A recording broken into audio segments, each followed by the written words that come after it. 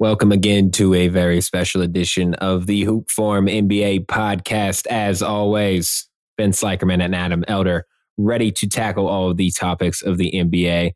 And boy, is there ever so many topics to discuss. We got a lot to dive in today. Adam, pre-pod, you just mentioned it's been a spicy kind of day. So we're going to kick it off with the heat. Today is a number 6 from Wendy's, dude. Just a spicy chicken sandwich out there today. Just because, I feel like that's good enough to introduce Joel Embiid on, because he was at some sort of live interview thing on a stage. Seemed like he was just talking to a reporter up there, and he said that it was a pretty canned presentation, the way that he was talking, but it's like, we've heard Embiid in these situations before where he's just strangely, he's not accusatory, but he dances around the subject a little bit. He talks about winning directly and what it takes to win, and like he's made the decisions before to win, where he's been that guy in the playoffs, when he most certainly really hasn't been. When he's the jogger. Yeah. He was the jogger. We both knew that the 76ers season was over against the Celtics when the Celtics got that 2-for-1 possession on them with 2 minutes left to go in the game. And both Harden and Embiid just straight up jogged up the floor while Tatum and the rest of them just sprinted down court for another easy layup. You just knew it was over. And now you have Embiid saying these weird things. Also calls Daryl Morey the greatest troll of all time on Twitter. Mm-hmm. And I'm like, what kind of message is that? Right. How do you even unpack that? Because obviously the situation between Harden and Morey isn't comfortable. And you're out here saying, oh yeah, this guy's just a troll, as if that's supposed to help ease that tension at all. I don't know. It's just, this is bizarre. It's very bizarre. Especially since he says, I want to win a championship, whether that's Miami or not Miami, whether that's Philadelphia or else or anywhere. I want to win a championship. That? Yeah, he said that. That's what was so spicy about this interview, was that he came out and said, I want to win a championship, whether that's in Philadelphia, whether that's anywhere else. That is hot. It's hot. I mean, that's what Zach Lowe said has been coming for a while now. So here we are. Knicks. That's all I'll say. I mean, that's just what everyone's saying right now. Pre-pod, before we even sent the link, I was trying to critically think. I'm like, are you pissing off Jimmy if you trade Bam for Embiid? I think you are at this point. Because you replace one of the best, most well-conditioned, the ideal small ball 5 in today's NBA. The 5 who just made it to the NBA Finals, fuck your MVP. Exactly. Even though they didn't match up, we know how that would have went this year directly if they would have matched up. Jimmy takes that matchup extra personal. He would have been at 30 a game, even at least trying to on the ankle. But just the level of effort, even just from Bam being a guy that sacrifices shots, but still had games in the playoffs where he was going over 20 and he was getting his assists and getting his rebounds, and he was bringing the ball up the floor, and Jimmy could just be in the corner. And then you have Vincent and Strus around that, who are also just trying to be the best catch and shoot 3-point shooters in the league. Mm-hmm. So, I mean, if you trade Joel Embiid, a guy that treated the last possession of his playoff run this year like that, and then you have Jimmy and Bam, who were literally on the 8 seed team, had to fight to get into the playoffs. Just a different mentality and a different lifestyle. I feel like you're going to be encroaching on Jimmy a little bit, because it's look, I played with this guy before. Obviously, he's a phenomenal fit, but you have chemistry is already built. The absolute, the chemistry is there, but the chemistry between him and Bam is finals level potential. And that's all what they I mean. Need is that sprinkle. That's all they need is Damian Lillard in there to help them win a championship. It's okay, yes, you can get that with Embiid. Maybe. I'm not. Is Embiid going to show up? I would trust the fit of Damian Lillard without sacrificing Adebayo. Right. even if you didn't sacrifice Adebayo and you could finally shift Bam to like the greatest 4 of all time. I don't know. It's just Bam runs. I still would rather have Dame, is my point. Yes. Dame is the ultimate point guard to have on the Miami Heat of the NBA, besides probably Steph Curry, which is just, unreal, an unreal fit. Yes. And what would be better than actually Steph being on the Heat would be Jimmy being on the Warriors. Yeah, next to Draymond. Yeah. You run literally Curry, Clay, Jimmy, Dre. Jimmy would be literally everything they've ever wanted Wiggins to ever be. He would be like I don't know, like he has the playmaking ability of Wiggins. Draymond. Yeah, exactly. He's just cracked Wiggins. I mean, and just has all the grit in the universe. Yeah. He's super Harrison Barnes, extreme level Harrison Barnes. Oh my God, bro. It'd be damaging. That's a chippy. That's Steph's fifth. Oh my God. Yeah. That's especially Steph's if they had fifth, sixth even. If they had Iguodala, so you're running that Jimmy in Golden State instead of the bubble year, and Iguodala stays. Like they don't trade him. They keep his money somehow. If they would have got Jimmy before Jimmy hit this prime. Yeah. Fuck. He'd have 3 rings.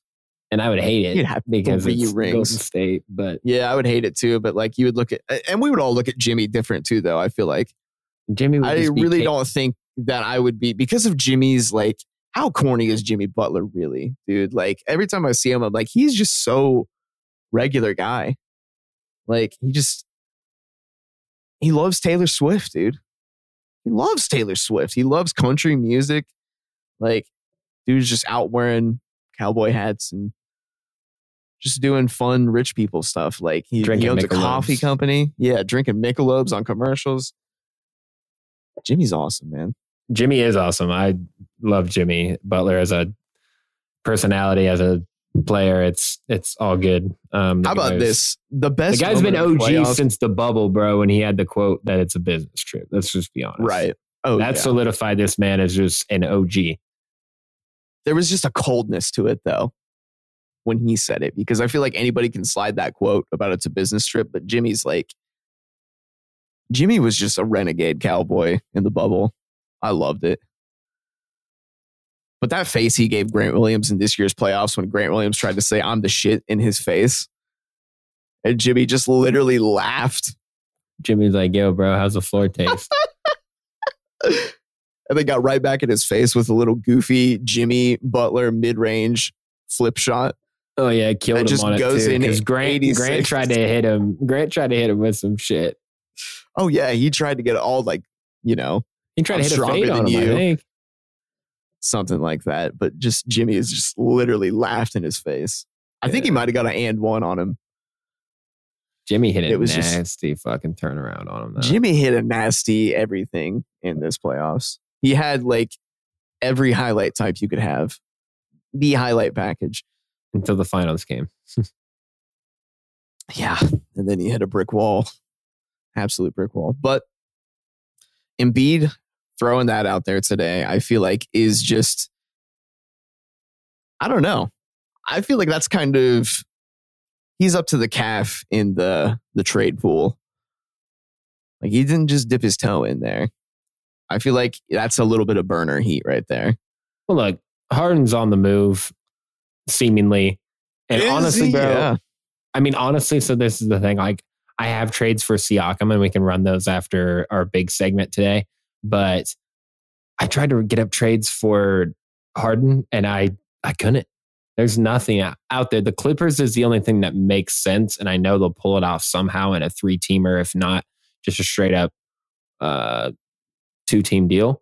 But there's nothing else at this point. Atlanta was the only other thing that I personally thought made sense, but after they re-signed DeJounte, it's done deal. Right. And you know what's funny is that I was looking up rumor mills, and that they were kind of not updated since the draft. It was pre-draft night. And both Murray and Collins were being floated, packaged with the number 15 pick to move upwards in the draft. And they got nothing on that. And then they turn around and bag DeJounte. So I'm Were they just all realistic value, just testing to see what DeJounte was worth to a team? And they didn't hear anything back that really excited them. So they're like, all right, let's just sign him. But then they got him on a great contract. Yeah. Like what, especially 28, the cap 29 increases. A year? Exactly. It's just going to fit right in as your starting level point guard, essentially.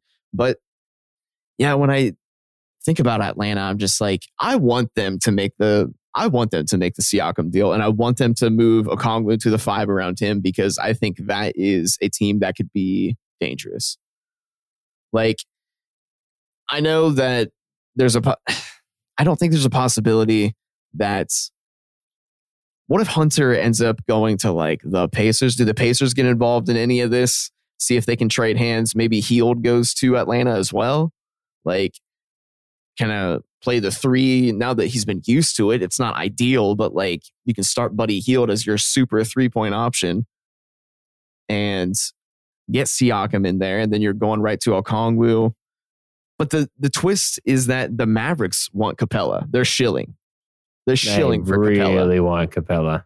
They like are ready to, I don't know. They're ready to put them. Yeah, I know. Like, I think they're trying to float McGee.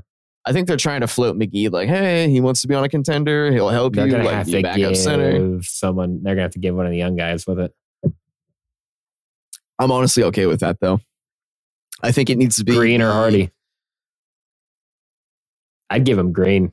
I would give them Hardy and that young big man that they got in the drafts to like really sell it, to really push it, because I mean, you're a win now team, the Dallas Mavericks. So like, is there really a timeline for you to develop a guy that could have a Nick Claxton like rise? And or how likely is selling low too? Look at what they did with John Collins. They're trying to clear up space, man.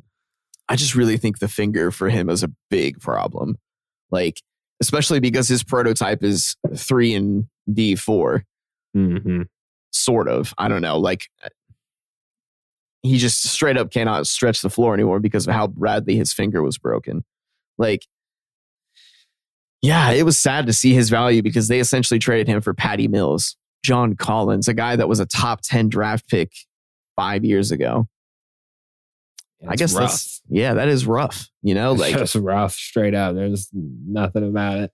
Drafted in the same year as Tatum and Mitchell and Lonzo Ball and all those guys too. So like, he was kind of like a guy that was in that mix for a little bit. Now like, he's traded for Rudy Gay, and I'm like, oh, what? Like, I don't know. It's these teams that are in the margins and that desperate to like maybe get that rotation piece that they're really looking for. That makes me think that the Dame to Miami deal could be done with Toronto as the third leg. I think there could be some traction there, because I think that you could, or maybe it has to be 14 where you get Siakam, because you know who wants Tyler Hero and it actually got out is Toronto. Toronto wants Hero. Allegedly wants Hero. I'm like, something about that. I'm like, I firmly believe that, because they just have a spot for him there. They have an open spot for him because Gary Trent is not a point guard. And I mean, like we've always said, Dennis is not your lead guard. He needs to be your 6th, 7th guy.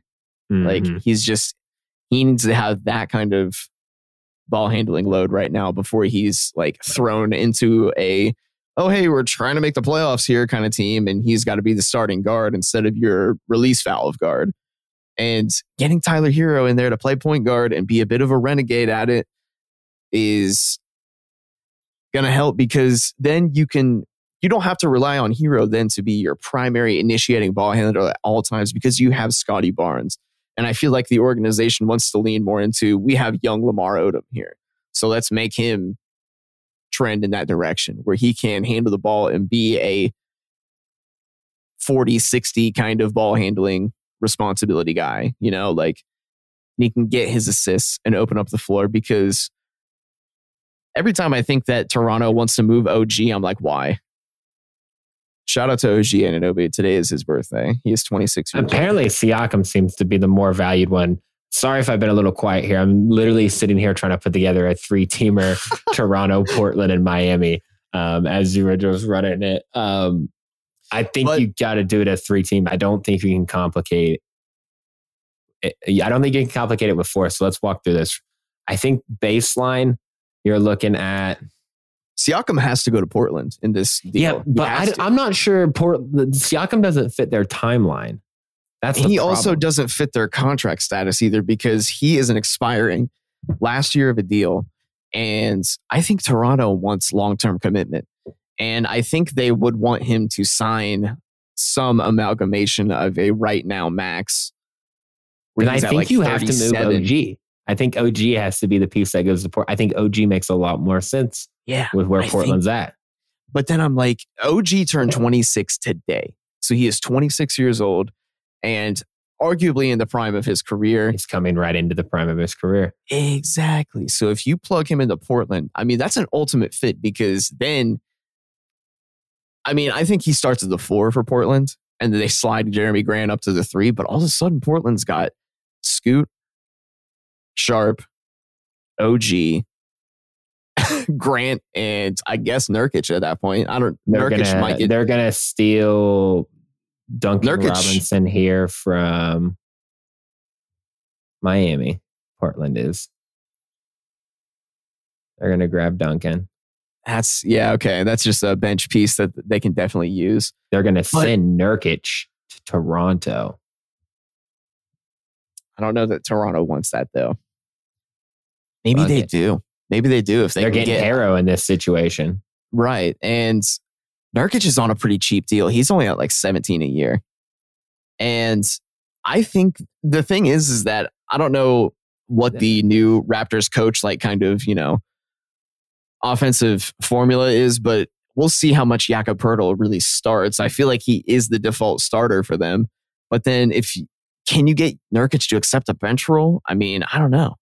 I really don't know. I think Nurkic has got a little bit too much ego for that. Right. To be able to be like, why I feel like he would be a good 6-man though, if he could just, try to make layups. He's one of the worst layup big men in the league. Bro, I got it. What's this on? Is it Fanspo? No, this is ESPN Trade Machine. Oh no. This is it's cold. Yeah, this is accurate. Miami Heat received Damian Lillard in exchange for Tyler Herro and Duncan Robinson. Tyler Herro finds himself in Toronto. Duncan Robinson finds himself in Portland. Toronto is sending out OG Anunoby and Gary Trent Jr. to Portland. Gary Trent returns. Nurkic heads back to Toronto. There it is. Picks wherever you need picks. Call it a day. The one wrinkle in that, and I don't even know if I'm really playing devil's advocate here, but Gary Trent publicly really shaded Portland when he left and said that he was basically depressed there. So I'm like, money. It's close. But are you willing to, because this is an off-season deal, you say, Gary, look, we know you didn't like it here. You're an expiring deal. We can reroute you before the deadline. We'll work with you to get a trade. We're using you to get in OG. We want OG to play on the team. And frankly, we need more minutes for Simon, Scoot, and Sharp is our backcourt rotation right now. Mm-hmm. They're going to be getting all the shooting guard, point guard minutes. And with that wing duo of Grant and OG, I really like that. I mean, I'm firmly behind that. But then who's playing the 5 for Portland? That is a big hole for them. So that's what I'm wondering, if you do something around Boucher then instead. Yes, I would definitely rather have Boucher if I'm Portland. I was thinking something around maybe Boucher and Otto Porter Jr. And then you send them Nurkic and I don't know, Keon Johnson or one of these really lower guys. Yeah, I'd be fine with that. It's just, I also think about how Anthony Simons seemed to be always dangled in the trade talks before. Like he was almost like a requisite, we need to trade him player. And now I'm like, I feel like Portland still wants to keep him. Why wouldn't they? Because they have that super, like, I feel like it's going to be a super guard trio. And it's to the point where I'm like, does Dame even really fit in here anymore? Why is that not being taken into account? Right. What kills me really on this whole Portland thing is like, okay, in this situation where we're working here with the 3-teamer in Toronto and Miami, Portland gets back OG and Obi. That's basically Huge. a blue chip prospect to a certain degree, which is allegedly what they want, which is getting an outstanding just what the hell from basically everyone, because they already have a nice little like stealth rebuild that they did. Right. And they're ready to roll. Like take the easy fucking trade. Get this guy out of here. You can move on from Harrow or whatever later on if you have to. Like, right. I don't know. I just don't know. I don't think why. it's that bad of a trade package is my just overwhelming belief. Like, I mean, the only thing from Portland's aspect, I guess, that we just discussed there would be, well, we want to have the draft equity to be able to get our next, DeAndre Ayton prospect. And I'm like, okay, that's fair. That's very fair. And it's fair for Portland to always consider their own future in all of this because, I mean, they've got Simons on the great deal. Sharp is in the second year of a rookie deal. Scoot is starting the rookie deal. Like, there's 2 more guaranteed real years of this core being together at the very least. And that's something to just promote over, we've got Damian Lillard and we have this collection of small guards next to him that we can try to throw out there and be the 3rd best offense in the NBA while being like the 20th best defense. Mm-hmm. And it just goes how you expect it to go when it comes around to the second round of the playoffs. Like, when we've already brought up how great of a fit Lillard is in Miami, because all you have to do is just have living NBA players on the team around that trio. Yep. Essentially, you just have to have players that are guys alive that aren't traffic cones. Exactly. Not complete traffic cones. And I feel like they've already trended themselves in that direction by getting Josh Richardson, who is just a guy. And I always like Josh. And then they also have you're hopefully retaining Caleb Martin. Right. I think you're going to be able to hold on to Martin too. Oh, it's just crazy. It's so crazy. It is crazy, but we need to move on from there, from the trade. Oh, one real quick last before thing. we go. Oh, yeah. Oh, you go ahead first and then I'll throw mine out. I just wanted to say real quick that, 2 things actually. Karl Anthony Towns' trade value being really floated out there, which I think is just hilarious because so many people have floated online that Cat for Dame just makes all the sense in the world. And I'm like, yes, it does actually a little bit, but I'm not investing anything into that. No. Because there would be an open spot for Cat right there at the 5 in Portland around this guard trio. And he'd just, I don't know. I really don't know. It'd be just sickening because then Dame has to report to Minnesota. Ugh. I know, exactly. It's the grossest thing. That's worse than Chris Paul reporting to Golden State. Oh, I know, dude. His eyes look dead in every single media op of him in like the past month. You can just see it in his face. I'm just like, this guy literally has swallowed all of his pride. And he says, yep, I'm going to wear a Golden State Warriors outfit next season. Kit, uniform, whatever you want to call it. Out here for CP3, dude. Last one here. Siakam. It was really the only real trade idea I could come up for Siakam as well. What if New York's ready to push it into overdrive? Something built around Julius Randle and Josh Hart. Or a host of anyone else that New York has, because they have a lot. Toronto is going to want Quickly. I was thinking Quickly or Grimes. One of the two.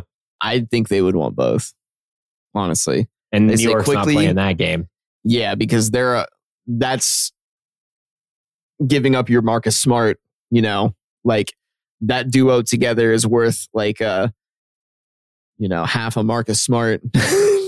See, I think give up on that. I think with as much as Tibbs loves quickly, Grimes is probably the one that they'd be willing to sell on. So if you could get Toronto to bite with just throwing Grimes and not both, I don't know. I like the fit of Siakam in New York personally. I do too, especially with Brunson. And that's the thing, is that the Knicks are going to be able to retain Brunson in all of these trade situations.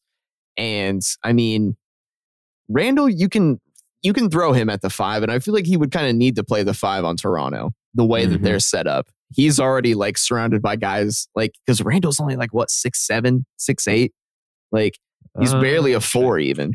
Like he might be listed at like 6'9", 6'8". So I mean, he's your I don't know. I guess Bam's like a tall 6'8", 6'9". 28 years old in his alleged prime. I don't know. It's just, I do like the fit of Siakam though around Brunson, because that's just an immediate. And if you can have a like trio of DiVincenzo, Brunson, Hart, and Siakam, like that's pretty goddamn good. And you're also keeping Mitchell Robinson in this situation as well. So maybe there's something there. You can swap Pirtle and Mitchell Robinson, or Hartenstein. As well. Hartenstein, maybe. I think New York would retain Mitchell Robinson because I actually like the fit of Siakam and Robinson. Right. You just have a big lanky duo together, because Siakam's 6'10". Robinson's legit 7 foot. Siakam put you in the washing machine. It's just going to be a hard deal because Masai has absolutely fleeced New York before. Like, look, and I think above all else, Brooklyn is always looming in every situation, I think, as well. Yeah, because they can offer you Spencer Dinwiddie, Royce O'Neal, Dorian Finney-Smith. You know what? Maybe if you can play your cards right, Cam Johnson. Cam Thomas, you mean? No, Cam Johnson. Johnson just signed to an extension. So yeah, you're right. Yeah, I mean, Cam Thomas too. I feel like he's a little bit maybe overrated, but he's a good scorer. Maybe he could be something. Someone that can come off your bench and shoot. It's just, Masai also said fuck Brooklyn on stage one time. That was also Paul Pierce Brooklyn, so there was a different energy around that entirely. Yeah, so I mean, and now you're fuck Paul Pierce till the day we die out here on the dip in the hoop form. So I don't give a fuck. Let's wrap it there for rumors and the rumor mill, the spiciness, all of that jazz, trade talks. Let's shut the trade machine down for the main event of the evening, Adam, for this Monday episode of the Hoop Form. We're talking one of our favorite segments that we do around here, Sign or Trade. This is the off-season edition for the 23-24 season. Ready to hit you guys with what is basically our buy or sell version of discussing these teams' off seasons so far, since there is still some time left. But nonetheless, the bulk of the business has been completed. So we're ready to really evaluate it, finally pick our true winners and losers here. So teams that we sign for a refresh, teams that we sign, we'll have 2 signings from the Eastern Conference, 2 signings from the Western Conference. Those teams we're essentially buying stock in, so to speak. And then with our trades, we'll have 2 from the East, 2 from the West. And that is essentially the teams that we are selling stock on. So that is the rules of the game. Adam Elder, are you ready to get it cracking here? I'm going to kick it off with an Eastern Conference signing. I think this team has had a great offseason. I think they're young. I think they're fun. I think they're going to be a league pass must for us here at the Hoop Forum. And that's the Indiana Pacers. I think they had a great offseason. They obviously re-signed Halliburton to the absolute max, gave him the bag that he deserves. He's going to be great, continue to be great. I think his ceiling is extremely high. I can't wait to see the great things he achieves. And of course, Bruce Brown, they bring in as a veteran champion presence on this team, hopefully trying to elevate them to real playoff contention here, especially with the play-in tournament I think it's safe to say that they're going to be involved.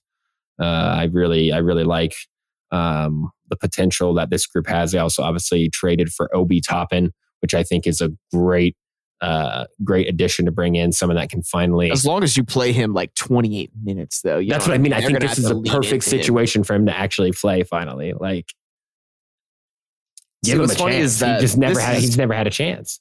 Exactly. Yeah. The 18-minute leash on Thibodeau's team was doing him absolutely no favors because he was trying to develop the corner three too, but then they just lean into that for him completely rather than him just being athletic as fuck, which he is. And that's what they need to work him into more of a three. And they're going to be able to just, in the beginning stage of this offense with Halliburton, they're going to say, fly to the rim and Halliburton will find you. Doesn't matter where you're at. Because he has that snake ability through the pick and roll. And if he can the three, I don't know. I feel like with his body type and what Miles Turner is, he can be I don't want to say Jokic, the Porter to Jokic, but because that's just the extreme, especially more because of what Jokic is. But to Turner, and I don't know, there's just something good about that lineup there where they can kind of make him into that, switchblade four that can, stretch the floor, but is extremely athletic. And that's what I had on my original notes was that their ceiling is the 5 seed if Halliburton can just be healthy all season and just go back to that late mid-season, all of a sudden he was having these 26 and 18 games or something like that, he had that stretch of just a crazy run with both points and assists. Yeah, I mean, if Halliburton's an all-star all season, and Bruce Brown lives up to expectations here as a presence and as a real impact on winning. I mean, as much as we were just that's not the marquee fit. He's going to be a great fit next to Halliburton. Especially now that he's their starting shooting guard, essentially. I would say so. Yeah, and then also they bring in Jarris Walker as a draft pick, who's got pretty good potential as a forward. They also got Benedict Mathurin coming back. Love that. That guy. Mathurin's a great fit there. I think he's had some up and downs towards the second half of last season and here in Summer League. I think the potential is still there. I think guys get judged a little too early sometimes. So he's coming into his second season. I think everyone needs to chill and give him time. And by time, I mean that could be up to 2 seasons. Yeah. I feel like he's now, I was just trying to consider myself. Do you start Hield over him at the 3? Because that's either of their spot, it seems. Yeah. Matherin's 6'6", and I think Hield's 6'5", 6'4". So I think if you're trying to win today and playoff contention like we assume they are, obviously you don't go get Bruce Brown if you're not. I think you start Hield. Yeah, because he's just going to open up the floor way open for Brown, who's not, the greatest. He needs space in between to be able to manipulate the defense. And yeah, that's why I think that they have this, I said the 5, they could go on a Pelicans year and, end up as the 3 seed. Sacramento more so. Yeah, Sacramento too. Just this young team on a really quick rise. It's crazy how they've done the rebuild and held on to Turner. I always thought Turner was going to be the guy that kicked off the real rebuild for them after they did, the Oladipo, Bogdanovich. Who else was it? They had a point guard, Brogdon kind of rebuild that they had. Just never hit. Never connected. Exactly. Jeremy They've Lamb, always just been in this weird... TJ Warren. They've always just been in this weird soft rebuild though. Yeah. They're just always in position to have a better next season. I think it's finally looking actually bright though. I think they got a lot of great talent. Like I said, it's young, it's fun. I'm going to be definitely paying attention to them this year, even more so on League Pass than we did last season. Cause that was that kind of started to be the team, fucking Pacers. Well, I mean, I lost interest because as much as I love Nemhard too, when Halliburton was hurt, I was just like, Yeah, they went back to being like a 8-16 team. Mm-hmm. It was just like, oh, it wasn't as fun. Yeah. But when Halliburton's in there just doing his thing, I'm like, damn, this is a great league pass team. Yeah, they're awesome. Let's move on here. Adam, give us a team that you're selling stock in the West. Give us a trade in the West.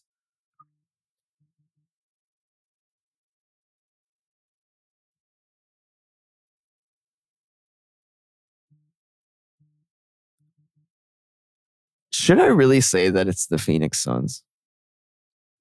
Ooh, give me it. Give me the heat. Because they are, I mean, let's just talk about it. They trade Cam Payne and get, nothing in return. 2 second-round picks, I think it was, if they even got a player. They signed I'll pull up Bol the transaction list here. Yeah, like they signed Bol, who is Ronnie 2K's favorite NBA player of all time. Yep. So like you got another year of Bol being ridiculous on NBA 2K for the Suns, even if he doesn't make it to the trade deadline. Like you got Eric Gordon. Yeah. You Utah. got essentially Matt Ishbia, I believe, came out and said that the ball handling responsibilities are going to be by committee. Bro, this dude was playing 2K when he was on the phone with guys like, hey, how about we do this? And he's literally on the 2K trade finder. You're kidding me. And I swear to God, I mean, look at it. Look at the team he put together. Is that not a team you put together in my league and try to win a fucking 4 rings in a row? And just because you just simulate the whole season and you only play the playoffs. Yeah, and your team goes 68 and yes. Is that not what that is? Like, yes. That's what we're looking 15. at. Like, I know. And for some reason, we know those teams don't work in reality.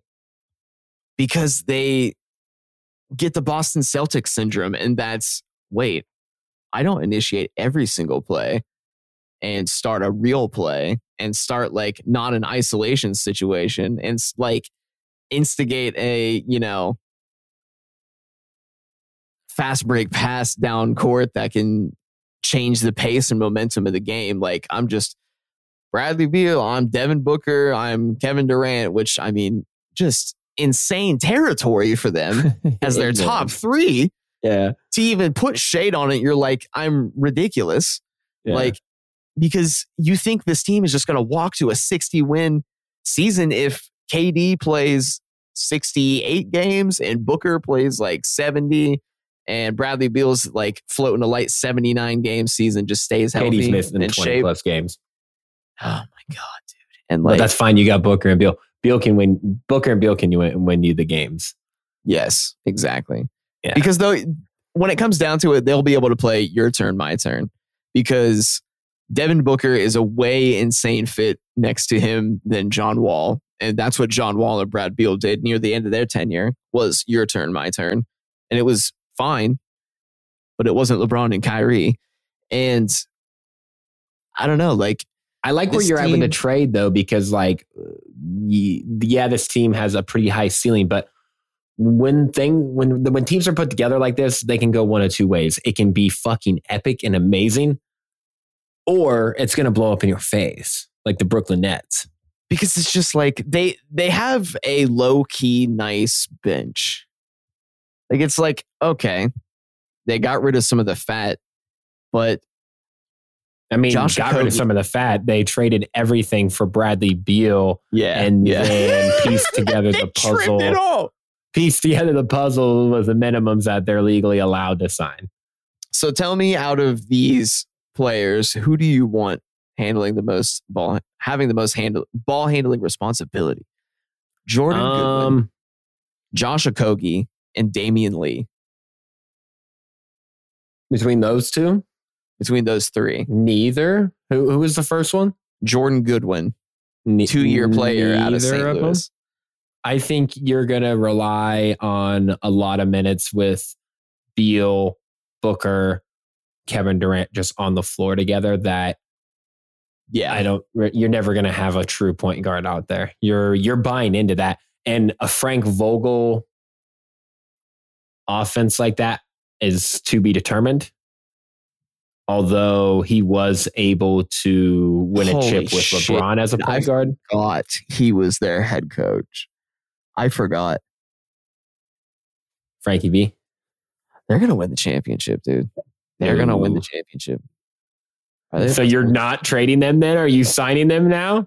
Well, like when I looked at this, I'm like, they are just leaned in on, yes, that 2K style of basketball where I'm like, they're really going to let themselves have the same pitfalls essentially as the Boston Celtics where and the Brooklyn Nets. Yeah, they never had the Nets had Kyrie.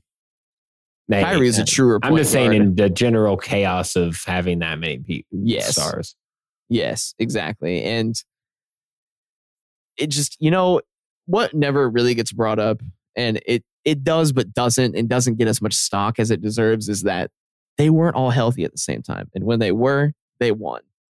Mm-hmm. And that will be 13-3 will be the stat that ESPN always talks about. They might as well name the 30-30 documentary that 13-3 because out of the season and a half they all played together, that was their record together. They played 16 games together. Mm-hmm. Shame. So are you through that emotional journey that we just went through with Phoenix? Yes. Are you switching them to a sign? Yeah, I think.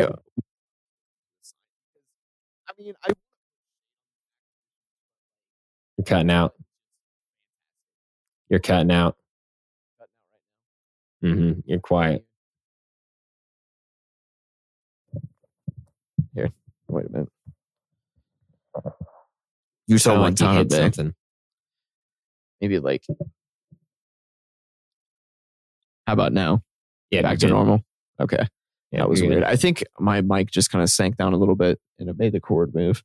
Yeah, because it sounded like you hit something. Utah is a good move. I like Drew Eubanks. It sucks that he went to the Suns because he was great in Portland, and I always thought he was a natural backup 5 in Portland for them.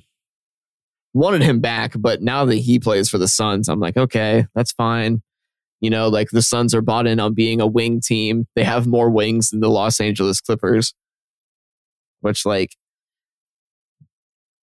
that's the real identity of a lot of playoff contending teams now is you have all wings and guards. So yeah, I mean the wing is like the most valuable super guards. Yeah, it's just gonna be. I literally cannot wait to watch this team play. Because do you think every game that they play will be on ESPN? Every single game. It'll be just as much as like the Lakers are, right? Right. Oh, Lakers versus Suns. They can't wait for that. Yeah, they're going to be eating that shit up. Perk is going to be yelling. Stephen A is going to be yelling. The B team at ESPN, which is now the A team, is going to be yelling. Right. They really look like and sound like the C team, but that's besides the point. I can't think of a worse chemistry fit on screen than Zach Lowe and Kendrick Perkins. It's always so awkward every single time. Phoenix as a sign for Adam Elder. Adam flipping the script there from his original thoughts after. That happens so much in this segment, though, I feel like, is that we get talking on something and we're like, yeah, I actually feel the other way. Yeah. Well, speak for yourself, sir. You're the wishy-washy one here. I'll go ahead and give you a Western Conference trade then. And I'll make it hot. Because personally, if you ask me, for a team that considers themselves the reigning champions, I'm not quite impressed with their offseason. And I'm talking about the Denver Nuggets. I get it. You're completely bought into what you already have in Jamal Murray and Nikola Jokic. And I understand how amazing that is. You have Michael Porter Jr. still. You have Aaron Gordon still. I get it. However, losing Bruce Brown and Jeff Green isn't anything that's just slight. And then spending most of your MLE on Reggie Jackson isn't that shiny of a move. So if we're looking at sign or trade in terms of, offseason, like this is the offseason edition. We're basing it off of what they've done in the offseason. I'm not too impressed with this. I do understand the route they're going. They believe in the core that they have, minus Brown and Green and swap in, Braun and some of these other guys. So I get it. I don't know. I'm not impressed. And ultimately, that's why I threw him in here as a trade. I know it's hot, but that's where I'm at. It's off season. That's what we're talking. So I don't think it's as hot as you think, because I just you needed those other two big time role players off the bench to make things happen for this team. You get DeAndre Jordan back, which is fine, I guess. He seems to really just be in love with being on this team. But do you really want the rest of the four guys to all just be rookies and say, this is your offseason, this is your regular season experience, and you're going to help us get there? Because Brown may turn into that. I just don't think he is a point guard. I think he's a wing. I think he is a straight up wing. Mm-hmm. And I don't think that he should have all the ball handling responsibilities. And, if they had the assets to be able to pull this off, could they get Peyton Pritchard from the Boston Celtics? What do you have to do to get that for your sixth man? Mm-hmm. Because when I think of that shooting fit around Brown, and, then you're really big on just a guy that's literally like break glass. Let's put someone out there that can shoot threes. Or even just be a solid rotation player, which he seems to be. I think that he is. He's just in a flat zone with Boston right now. I just don't think that Boston's going to move on him after everything they've done. After gutting their guard rotation, they have to rely on him now. Right. Him, Brogdon, and White are their new point guard rotation. Yeah. It's just kind of crazy. Yeah, they're not moving. They're not moving, old boy. Then I just wonder what they've got up their sleeve then. I wonder. That's where I'm not convinced, because I'm like, yeah, I get it. You have arguably the best player alive right now coming off of a championship run in a back-to-back MVP season, 2 seasons. I get it, but it's still the West has teeth, always has teeth, continues to have teeth. The Lakers re-upped. Memphis is no joke once Ja comes back with Marcus Smart added to that rotation. Golden State is always looming. I don't know. Phoenix has teeth. Of course, Phoenix has teeth. Golden State,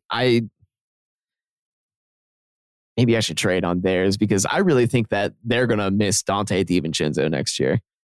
You're throwing them as a Western Conference trade? I think so, because we were just talking about how dead Chris Paul looks in the eyes at every single press outing for the Golden State Warriors. And he's going to have to play 30. I think he'll play 30 minutes a game next season. They're going to rely on him. They're going to replace all of Jordan Poole's minutes with one of the smartest high IQ point guards in the history of the NBA. Mm-hmm. So there's a real strength in that. But there's also a real dip in the fact that Chris Paul he's 38 years old. Is he 38 now? Yeah, he's 38. Yep.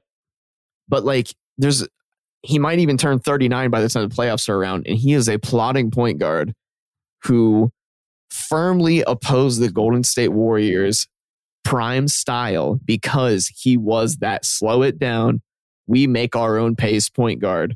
And we're going to out the mud. Yes. And we're going to make our opponent adjust to that pace. And that brought Golden State closer to the earth. Mm-hmm. And now you're using him to what I would hope is the primary backup point position, and you don't have minutes where Steph and Chris Paul are on the floor together. Unless... No, because ideally you want to run pick and roll with Dre and Paul and Dre and Looney. Or Looney and Wiggins. Yeah. Paul and Wiggins too. That could be a big time pick and roll threat as well. But Looney, that's huge as well. Looney is going to be a great fit for Chris Paul, because Looney has good touch around the basket, underrated touch. And if he's getting fed Bismack Biyombo looks, I think he's going to be a little bit better at that. He could have an 11-point season. Mm-hmm. There's real potential in adding Chris Paul, but there is just such a big risk. And how about the hilarious quote that Lacob, Lacob's the one that's still there, right? Yes, yeah. Joe Lacob, he said, there was never two timelines, and I want to dispel that ever existing. And I was like, I feel like there was legitimate conversation about two timelines. And then like Jordan 3 years Poole ago. got punched in the face, and then they're like, oh. And then they traded James Wiseman to the Pistons for nothing. Yeah. Like, that entire quote unquote young core just absolutely vanished into thin air. And they were like, oh, yep, we got late prime Steph and Draymond and Clay. So they lose DiVincenzo, but they do bring in Saric. They do bring in Corey Joe, which, I mean, who gives a fuck on Corey Joe? Saric, I do think, is a nice fit, although I am not starter pack NBA point guard. Oh, Corey Joe, yeah. Dario Saric, though, I'm really not. Yeah, I think it's a good fit, but I'm just not too like impressed with what his impact on their ceiling actually is. So I'm really not too concerned there as far as he would be legit better. Threat. Right. He would be better if DiVincenzo was there and could maximize him off like that kind of energy. Because I feel like Saric matches that kind of run and gun mentality that DiVincenzo has. Mm-hmm. But, you know, man game. Right. Like, I don't know. That's what makes me shaky on Golden State because they kind of needed to retain depth and they just haven't done that. Right. But we're also sitting in a position where two superstars have requested trades, and that puts most talks at a complete halt because that means that the market is about to be determined.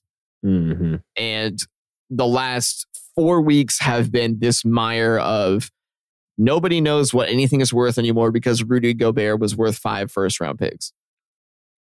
And now it's going to be, okay, Dame was worth this. Let's contrast that with Rudy Gobert. If Rudy Gobert's worth 5, Dame's worth 13 first-round picks. Like, I mean, that's just the plain and simple fact. If that's the real market, LeBron James is worth 22 first-round picks. Like, I don't know. LeBron James, this age, I might go for 4 boxes crumble cookies. Yeah, 22 first-round picks is a little outrageous. How about... I think I'd go 4 boxes of crumble for LeBron James, dude. I'm not going to lie. 4 boxes is 39-year-old LeBron. And you can invite family over. And, you know... If I'm inviting family, I'm getting 10 boxes. That might be fair for Baron. But it's just, you know, everything is kind of just in this halt because all of a sudden, Joel Embiid also floating his name. And how many first round picks is that guy worth? 33. Actually, I don't know. He's a bum in the playoffs. So let's keep it moving, Adam. Stop getting off task. Come on, man. Keep it together. I'm just kidding. Well, that's my trade for gold. That's one of my trades for the West is Golden State. There you go. Lock it in. Trading. You got 1 signing and 1 trade left in the West there for yourself. You have to start working on the East here. I'm going to flip it over to the East since we just did back-to-back West there. I'll throw my first Eastern Conference trade here. And I'm looking at Boston Celtics.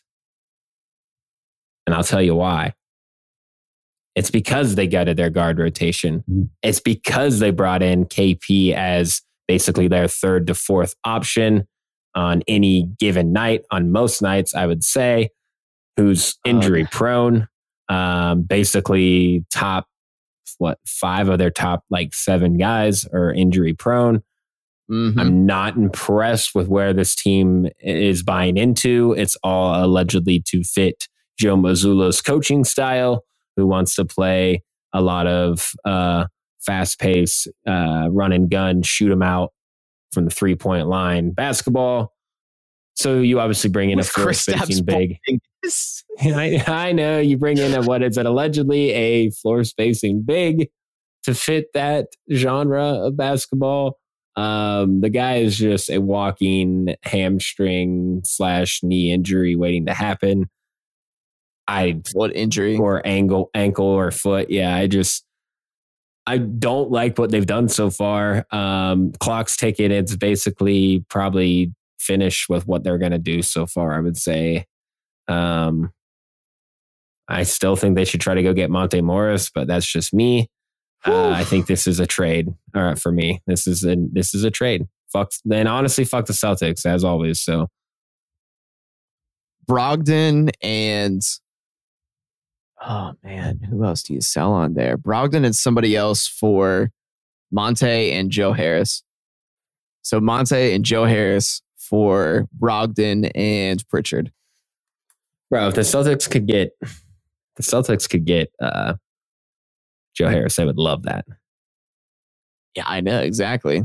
And, actually, when I had my original notes here, it's funny that we talked about Joe Harris because one of the things I said is that the last year's role player value posturing is just going to dissipate. And you're not going to ask for 2 first-round picks for Bojan Bogdanovic. So OG Anunoby's not getting 5 first-round picks. God, you'd hope not. And is that something you could do if you're the Celtics? What can you package together to get Monte Morris and Bojan Bogdanovic from the Celtics? That would be nice. Celtics? That would be very, very nice for their bench. Shores up everything. They don't lose a single starter. Bojan might even start for you. I don't know. I think that's too slow, and I think that you can use him in the true backup 4 position behind Porzingis and not lose a step in the shooting. You can still run the same plays for those guys. I guess for me, as it stands now, with Dame looming to Miami, I just think Miami's going to be the clear favorite there. And we just know Miami's kind of got their number too. And it's always been crazy to me that literally every outlet says that Boston got better. Every person online, every pundit that posts online, they all say Boston got better. The only one who I've seen the only one that I've seen been reasonable about it, but I still don't even agree with him, is Tim Bontemps, and he's like, I'm not over the moon about this KP deal. He's like, he goes logically. He's like, I'll say that they raised their ceiling but lowered their floor, and I'm like, yeah, exactly. I totally agree with that. Or maybe I don't totally agree with that, but I get what he's saying more so. I honestly think they lowered both, but that's just me being really fairly down on KP just in general. So that's where I'm coming from. But yeah, he's the only one that's been semi-logical. Everyone else has been absolutely sucking it off. Right. They just made the over the moon upgrade. Yeah. As they smart. Literally oh my God. out Marcus Smart is I don't know, man. Wow. That's all I can say. This Boston. Just okay. Brad Stevens, we thought you were hot with that Derek White move, and now we're looking at you with this, and we're like, I don't know.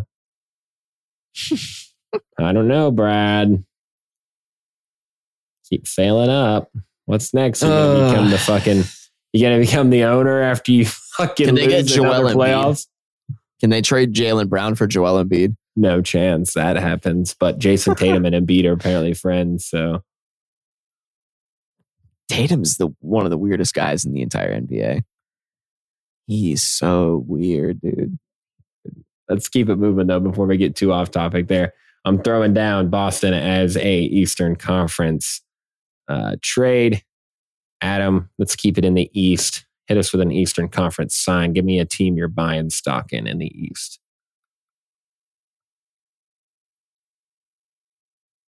Is it wrong to say this right now? Say it, motherfucker. I'm buying stock in the Washington Wizards. Let's go. I'm buying the Washington Wizards because I want to have some faith that Jordan Poole can score 23 points a game and not just be on 25. Just have that season, and Kuz can just be 20 to 17 and have good efficiency. And then they sprinkle in Avdia. They get Corey Kispert in there to play the big 2-guard position that can shoot. Kispert's going to be nice, dude. Yeah, I know. And you're going to be able to have, Poole initiate some of the same looks that he was passing off to Curry to him. I really think that Corey Kispert can be the next, valuable. He's like a light Clay. Just the best version of Joe Harris. Even. Yeah. That kind of shooter. That kind of And I think Avdia has real potential, and they still have Gafford. And I think Gafford is a starting level center in the NBA. And I think that they have a lot of potential to be a top level play-in team, the 7 seed, and be like a firm 7 seed. I mean, I would love to see it, honestly. I think it would be a really good start to them finally cutting cords with Bradley Beal, which for some reason just kind of lingered for way too long. They can finally push behind all the memories, the bad memories of signing John Wall to the max, the huge max at that time. And then he goes through the Achilles tear while falling in the shower and had the knee problems before that. Like, just haunting. Just absolutely haunting, completely in that stagnant Porzingis situation. And then you bounce around where you have Rui, who was your big draft pick that just wasn't fitting in, really. And then you go through a Russ year. All that. Like, they have a real way here to. And Kuzma also, like, and if this doesn't work out, you're set up well because Poole's deal is not end up going to be that bad. And Kuzma's deal ends up being pretty good as well. So both tradable assets, seemingly. They're just one more good to decent center away from really being a push for the 6th seed.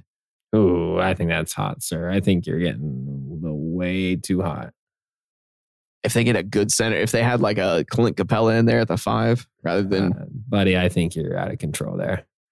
Think about it. Think about it, dude. First off, you can get to 5 teams before even talking to them really easily, and then there's still teams before that I would go. So I'm talking Boston 1, Philly, Milwaukee, Miami. I would say Cleveland. There's 5. New York. And then you got you are not the 6th seed as the Zards, buddy. You'd be lucky to be a competitive play-in team. We said it in secret. Cavs get worse. Oh, dude, that's really worse. That is really worse. If they're the 7th seed, they're really worse. But there's also the chance that how bad is Philly this year? Are they 6th seed territory? Not bad enough for the Zards to be the 6th seed, dude. Yeah. Jordan Poole is on every ESPN highlight, and they'll say he's bringing back basketball in Washington, D.C., the nation's capital. Ugh. Leaning hard in the Jordan Poole stand-up for what reason tonight? I absolutely was offended every time I had to watch that guy on the Warriors and play for the University of Michigan. Guys, I'm baffled. I'm baffled at your direction right now, Adam. I really am. But I still want to sign him. I'll stand by that. Putting it out there. Let's shift it back to the West. I'll go ahead and throw you a Western Conference signing because I haven't put any of those out there yet. Western Conference sign. You know what it is. I'm standing. Lakers. If we're talking off-season, the Lakers had a phenomenal off-season. They went out there. They got younger. I think they stayed competitive, if not got more competitive. They retained guys that they got at the trade deadline that were must keep options. I really like this rotation now that they fleshed out, or the options for rotations that they fleshed out here, that they have Darvin Ham to play with. I'm just really excited. LeBron, I think, is going to be coming thirsty. I think AD, I don't know. It's just, I wait and see with AD basically always. So I really can't say much there. You just hope and pray that, he's going to come correct and come healthy, stay healthy. Same with LeBron at 39, but I also just think LeBron, I'd still give him the benefit of the doubt here, and I just expect him to tear it up and still give you 26 to 28 a game here. So let's do it. This team was, per record, post-trade deadline, or post-All-Star break, I think. No, it was trade deadline. They were the number 1 team in the league. And then, obviously, they made the Western Conference Finals. So we will see. We will see. But I'm really excited. I'm signing them. I'll piggyback off that as well. I want that to be my signing because, up until this point, I was like, I hadn't really considered the Lakers offseason because I was like, yeah, they retained assets and that's great. And then I really think, and I'm like, that's what they haven't done for 3 years. Mm-hmm. They have not retained assets for 3 years in a row. And they finally did it this offseason. They are going to be able to legitimately start Gabe Vincent, Reeves, Rui, LeBron, and AD and win games. That's going to win them games. Mm-hmm. And they shored up the bench. They got Vando, who I feel like Vando is now Darvin Ham's creative piece. Yep. And is going to be able to play anywhere between the 2 and 4 and even the 5 at times, maybe. And you bring in a guy like Jackson Hayes, who is just a rim running center. And I don't know. I really got Cam think Reddish. You got Prince. Reddish, yes, exactly. Reddish and Prince is a great 2, 3, 4 kind of mix up there. With well, I don't know. They're going to definitely play Hayes at the 5. I think that Max Christie is going to have real minutes for this team, and D'Angelo Russell. Well, I guess D'Lo will be the starter over Vincent, but they're going to have all that. Maybe that's better off anyways, especially for D'Lo's ego. Like the most common shade I've seen thrown at their offseason is like, yeah, well, they overpaid Rui. And I'm like, fine. No. I personally don't think so. But even then I'm like, okay, fine. But for what Rui was on this team when he finally got it going, you're like, fine. Yeah. He deserves to be the 16th highest paid power forward in the NBA. Like, that's so reasonable for him. Like, I felt like that fit right in. They got Austin Reeves on the rookie max, 4 for 52. Remember, easy. He was 4 for 98 5 weeks ago. Yep. Oh, they're going to float him the 4 for 98, and then he signs for 4 for 52. Yeah, we saw what his real quote unquote value was to other NBA teams. Well, everyone was just backing off because they knew it was dead air because Lakers were just going to sign him. So, and they were going to match whatever offer. So, right. And the thing is, too, it also got thrown out there that Reeves got every single like extra sweetener in the deal that can usually go along with a rookie max scale extension like that. Mm-hmm. It's just great. You're right. I love what the Lakers have done. They've legitimately turned around. They're 10 deep again. They've kind of cleaned the gunk out. As much as I wanted to stand Troy Brown Jr., like he just couldn't be played. Mo Bamba obviously wasn't fitting in, even though he had such limited time on the floor. I just think that the Lakers have so many options this year around LeBron and AD. And I think that there's a real chance this team could be top 3. I want that for them. I want them to be the 3 seed. I want this to be a winning coming in. Right. I don't want them scrambling to figure out that, we don't actually need to play Malik Beasley to win games. Like, we have something figured out here. And I like their rookies a lot. I'm going to see 8 guys we believe in. We got 10 guys we can trust on. And 11 guys we can stretch it to. Yeah. I like it. I really do like it. I think they've turned around and they've done something pretty well here. And I can only just, even if I have to cast it out there once, we want number 5. We want number 5. Of course, we want number 5, Adam. We want number 5. We pray number 5 is on the way. Adam, you're a little light in the East. You still got 1 signing, 2 trades. Hit us with an Eastern Conference trade. Who you selling stock in on the East? I really think it has to be Philadelphia. They are dissolving last year's team. Who have been some of their signings again? They got back some Morey guys, right? Yeah, let me check here.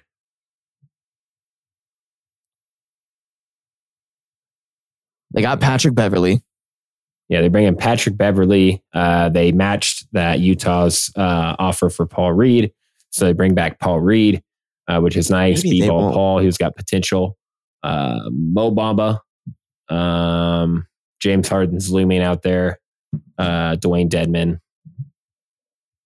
And Mac McClung. Oh, no. Mac McClung and Dwayne Dedman were old. My bad. But it's just, you look at this team and you're like, yeah, they're fine, I guess. But it's not enticing James Harden to stay.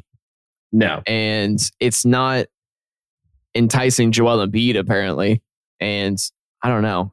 I'm really wondering if Morey is going to be able to swing this and say, because if they play without James Harden, they're going to be like the 5 seed with Embiid, because Embiid will miss 25 games. I don't know. I think they could potentially be lower. That's a scenario where you're like Pacers, Wizards are like, oh, wait, what? Yeah, we can punch them and move on because they got swept with Embiid and the young guys already in the playoffs once. So it's on the table. It is on the table for Philadelphia to just be so bland this year that Embiid has no choice but to request a trade going into next offseason. Like, it could go that bad. And then you're trying to field prime James Harden offers when you're just never going to get that for him anymore. No, it's over. It's way over on that. And you know what? I love it. I've seen people been floating it out there. Harden is washed. He's washed. Harden is Russell Westbrook. He's had the same arc. But people they have to point out that he was the league leader in assists last year. Right. He was the leader in assists per game. Russell Westbrook can still impact a team semi-positively. He can still get acting like the guy's done. But he's at a similar arc. It's just not championship level, or it's not trying to touch championship level anymore. It won't as the second option. Right. And I'm not quite sure it can as an extremely overpaid third, fourth option, or that he'd be willing to do that. So I just don't know where we're at with this guy. And that's why I'm like, you look at this Philadelphia roster and they've retained quite a bit and they've added Patrick Beverley and Mo Bamba to that mix. But I'm like, you have a group of role players here that are going to be extremely positive. This is the perfect group of role players to have positively impacted by prime James Harden. But what do you have? You have James Harden requesting a trade from your team after a season and a half. James Harden. Literally. And James Harden, that's not happy that he got 86% of his maximum contract and said that he was going to be given a contending team, which is, we're always going to say partly on him anyways. But like, well, I think it was less that. And it was more, you're going to get a huge bag on the other side. Yeah. Now they're like, I don't think so. No. We got a year left. You can test your value next year and go to the Los Angeles Clippers for $16 million a year, because we're not buying you out for sure. No, we are not buying you out. It's just crazy. It is absolutely crazy. It's like, because that's just put such a wrench in the trade machine as well, with that whole impact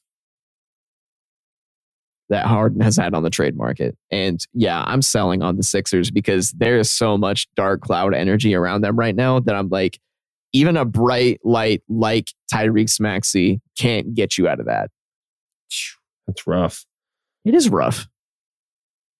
All right. I'm going to throw out a Western Conference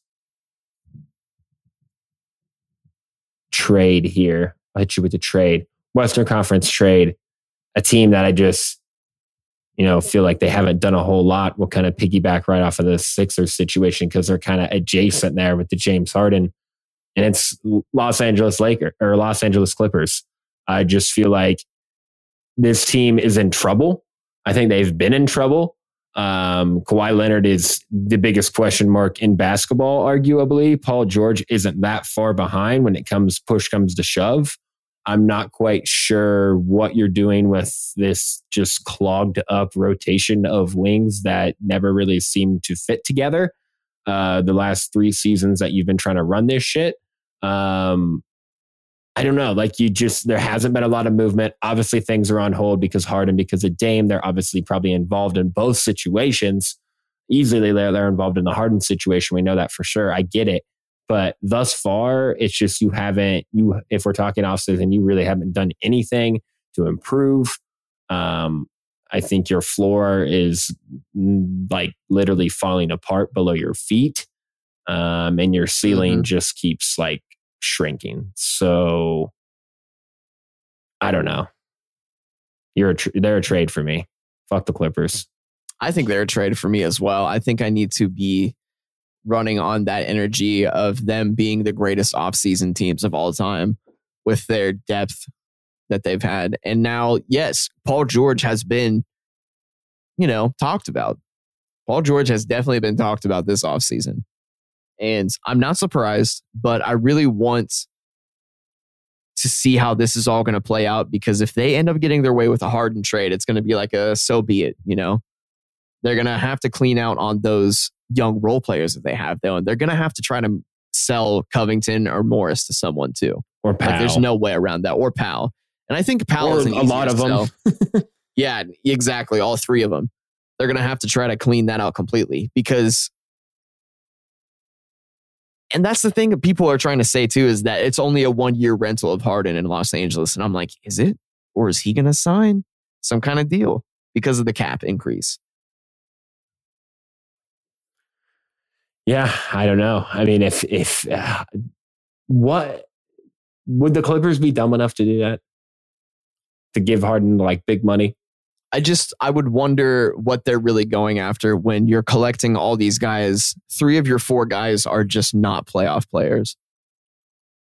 And your one playoff player that can get you to a championship level team is hurt 81% of the time. Mm-hmm. So why commit that much money? And you're definitely facing down the second apron, if not breaking through the second apron to accommodate all 4 of these players. It's crazy to me. It's a lot. And then you have a guy that's arguably a top 5 coach in the NBA there that's just trying to figure all this shit out and has been openly critical of the fact that he can't play with either of his star players. Just that outrageous. He's running more set. Well, he used to run more sets for Luke Kennard. Yeah, and then you got Ty Lue. I think his contract is up after this season. So it's like, how long is he for this situation? Does he really want to keep banging this drum? I'm not sure that he does. I'm not sure they want to keep running it with him as well. So they're moving into the big arena. They're probably going to want to sell tickets. I get the whole deal. It's just, I'm always losing faith in this organization. It seems every year. So just keeps continuing the theme.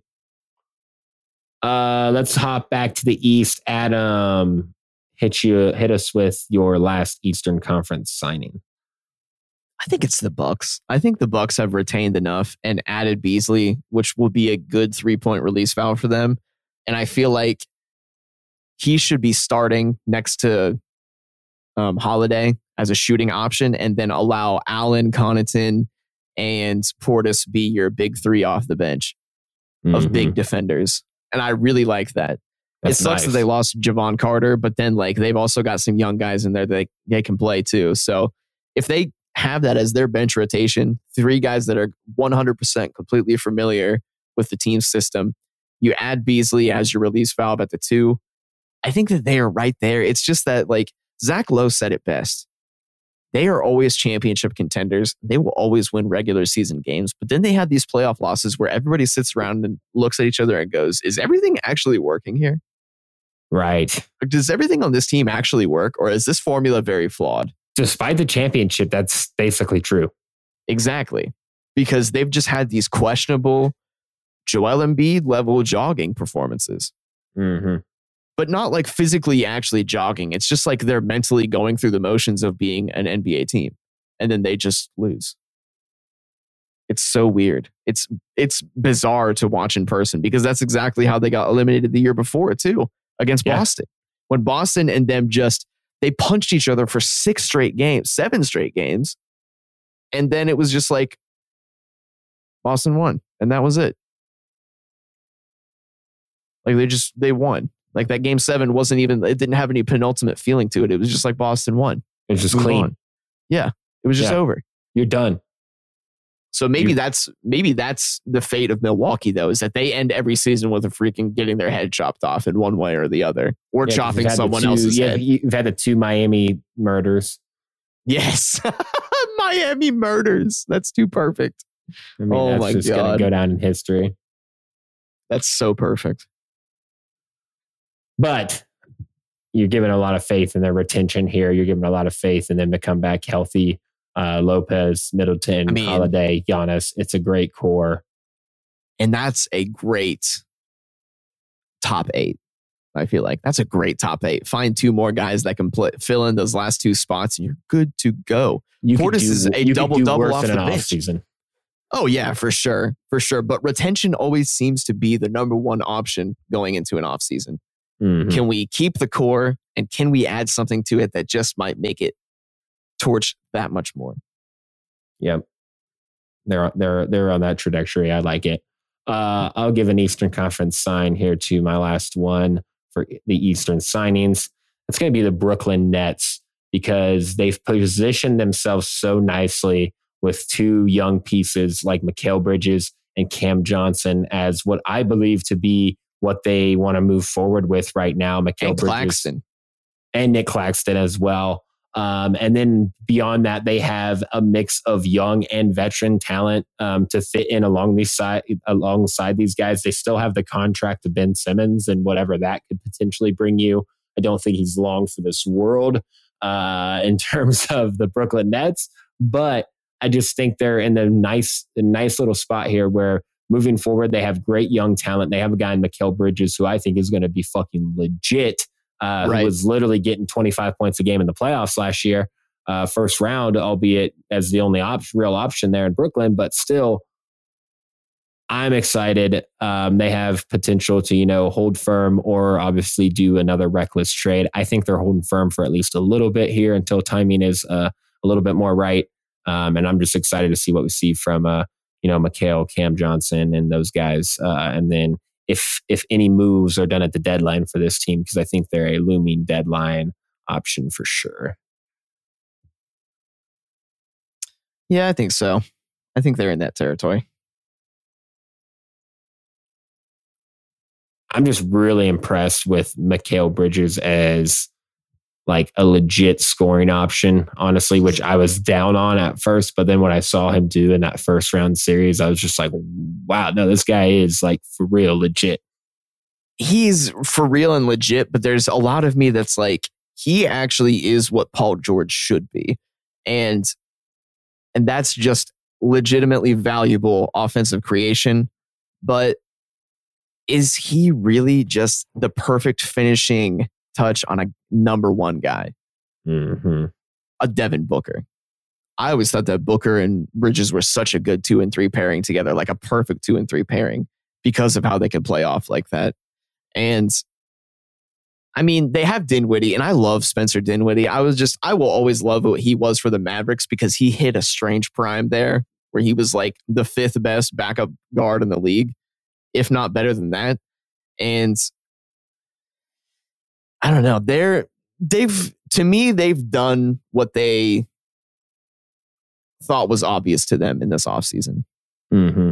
They've let Harris go. They let Curry go. They bought in on, I don't know, are they kind of bought in on Thomas and Dinwiddie as the backcourt? Bridges is still there. They floated the value of Ben Simmons, of course, just to see what they might get for him. They brought back Cam Johnson, which is huge. So to me, they're kind of keeping it all together, and they're waiting in the grass right now for something big.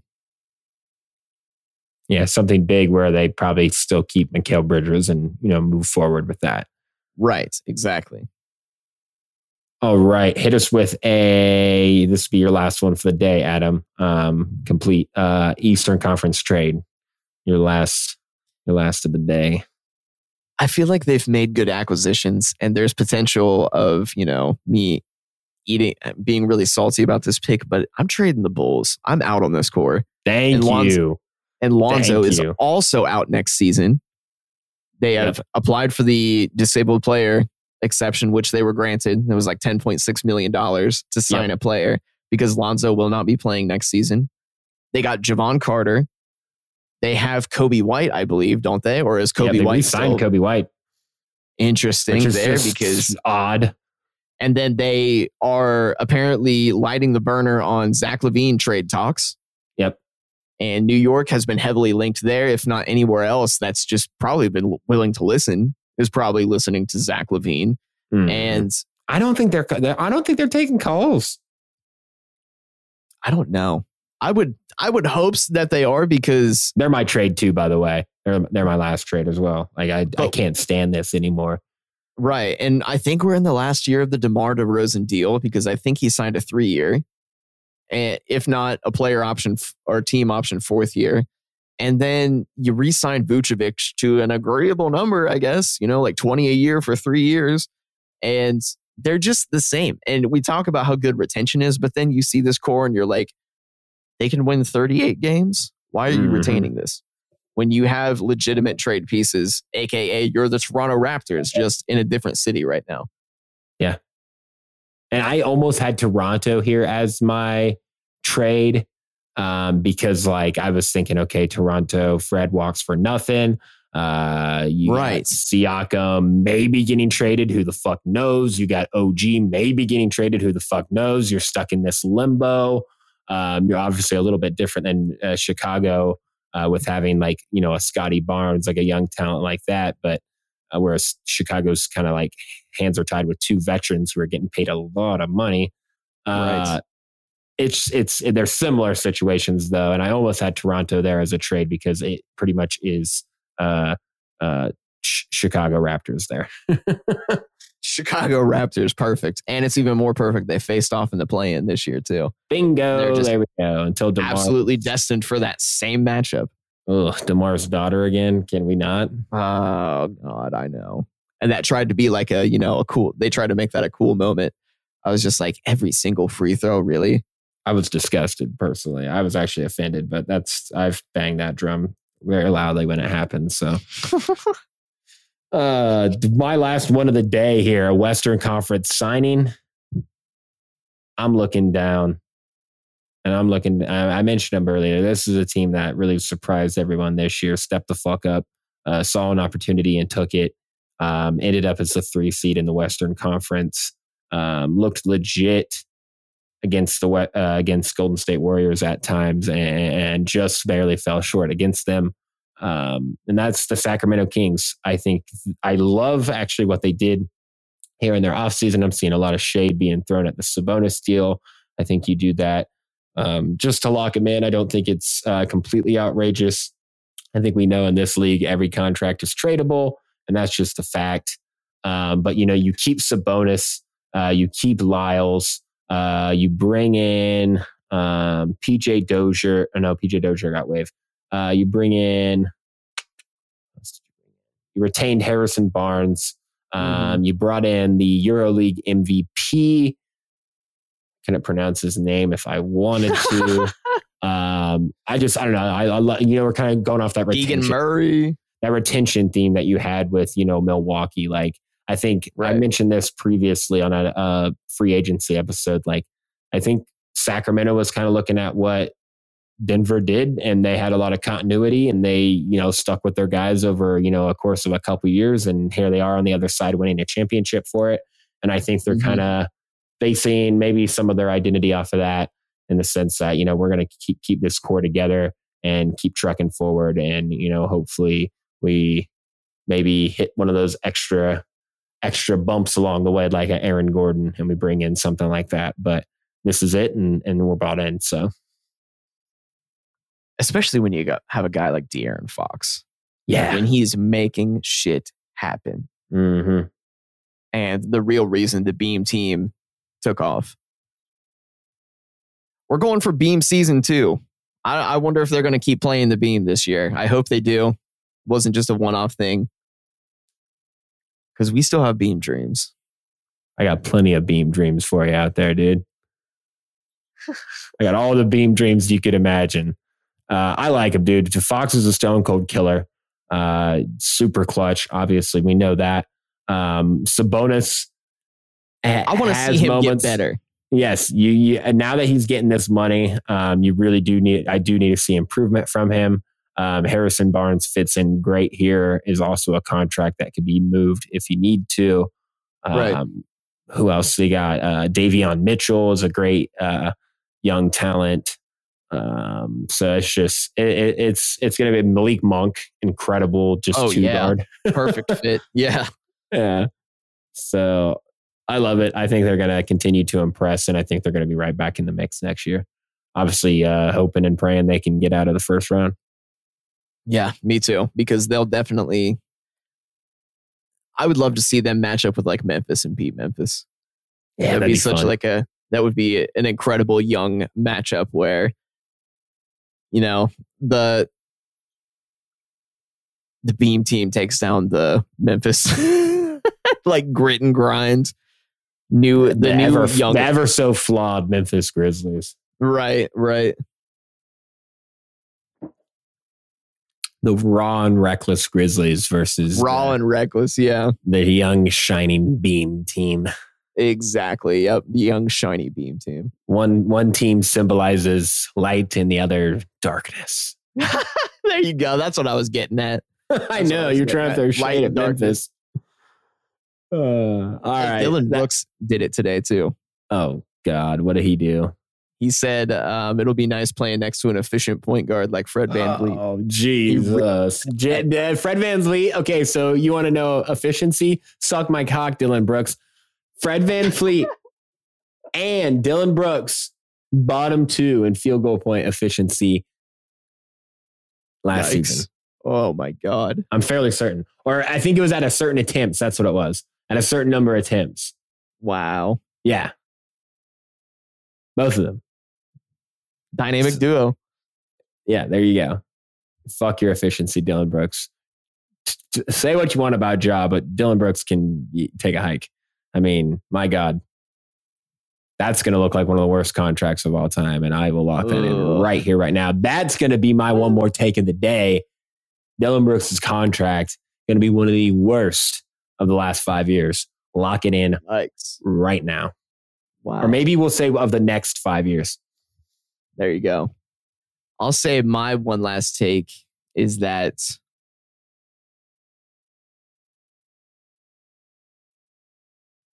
Dame trade next month. Whole another month. We got they're gonna like a week and a half. I bet they're gonna trot this up to the very beginning of training camp before they get Dame there. They're gonna try to get him as least prepared as he can for Miami. Because I think the Miami deal is 63% done. I think for some reason Miami's just fucking itching to get him in the gym.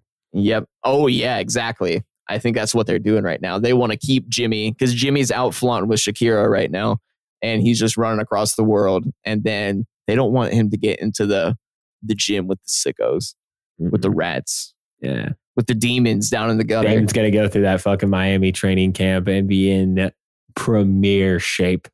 I mean, absolutely premier shape. The core problem will seem years away. And then they have Dragic essentially lined up as their minimum vet that they're getting behind Dame. Healthy Dragic for this last year. There you go. We love a Dragic. We love the Dragon in Miami, man. It's too easy. And then they have the minimum guys for the rest of the way. Classic Miami roster to fill out. Yep. Yeah. And then they'll get great minutes from that amalgamation of like 5 minimum players. Jimmy, Dame, Bam, and the fucking third stringers, man. Lock it in. Oh, man. I want it so bad. Lock it in for a chip. I would love to see Dame and Jimmy win a chip together. Holy shit. Holy fucking shit. Holy shit. Would that not be... Could there be a better teammate for Dame and Jimmy both to finally win one? Yes. Like that's both of those guys just yearning for it. Yes. Absolutely. In the meditation room together. I think Bam says, I will guide you there. I can't say I want it more than Braun 5. I want it more than Braun 5. But it's for sure. I want Dame 1 more than Braun 5. You want Dame, sure. I mean, that's Dame and Jimmy 1. That's huge. Exactly. That's Dame 1, Jimmy 1. Exactly. I can't say that. I can't do that to LeBron, but it's a 1A, 1B type situation here. I'd be over the moon. I would cry. I would cry watching Damian Lillard hold up the NBA championship trophy. And that's all I want. That's all I want from this situation. I feel like people in Portland should just understand that. Yeah. Just get Dame the ring, because the moment Dame can go and win the ring, he's going to appreciate Portland more than he does right now, is on the trajectory to. And you right guys now. can have an amicable relationship later and after he's retired. And yeah. Right. Yeah. Exactly. He owns a Toyota dealership already. Like, and if he wins a ring in Miami, he's going to go down Miami. as a fucking beast in Miami too. So yes. Exactly. All right, let's wrap it there. We just hit one more take a little early. We'll, as always, stay engaged with us across all social media at the Dip Network. Stay tapped the fuck in for all your off-season content as it keeps rolling on here. We got big shoes to still drop. We talked plenty about them. We've talked extensively about these shoes that need to drop, and we're just waiting for them to hit the floor. So stay tapped in, because there's going to be emergency podcasts on the way. Adam thinks we're about a week and a half. Yes. We're about a week and a half maybe away from that. So we will see. But we're always coming at you with all the NBA content that you could imagine and ever want and need. So stay tapped in. We're out of here, though. Peace.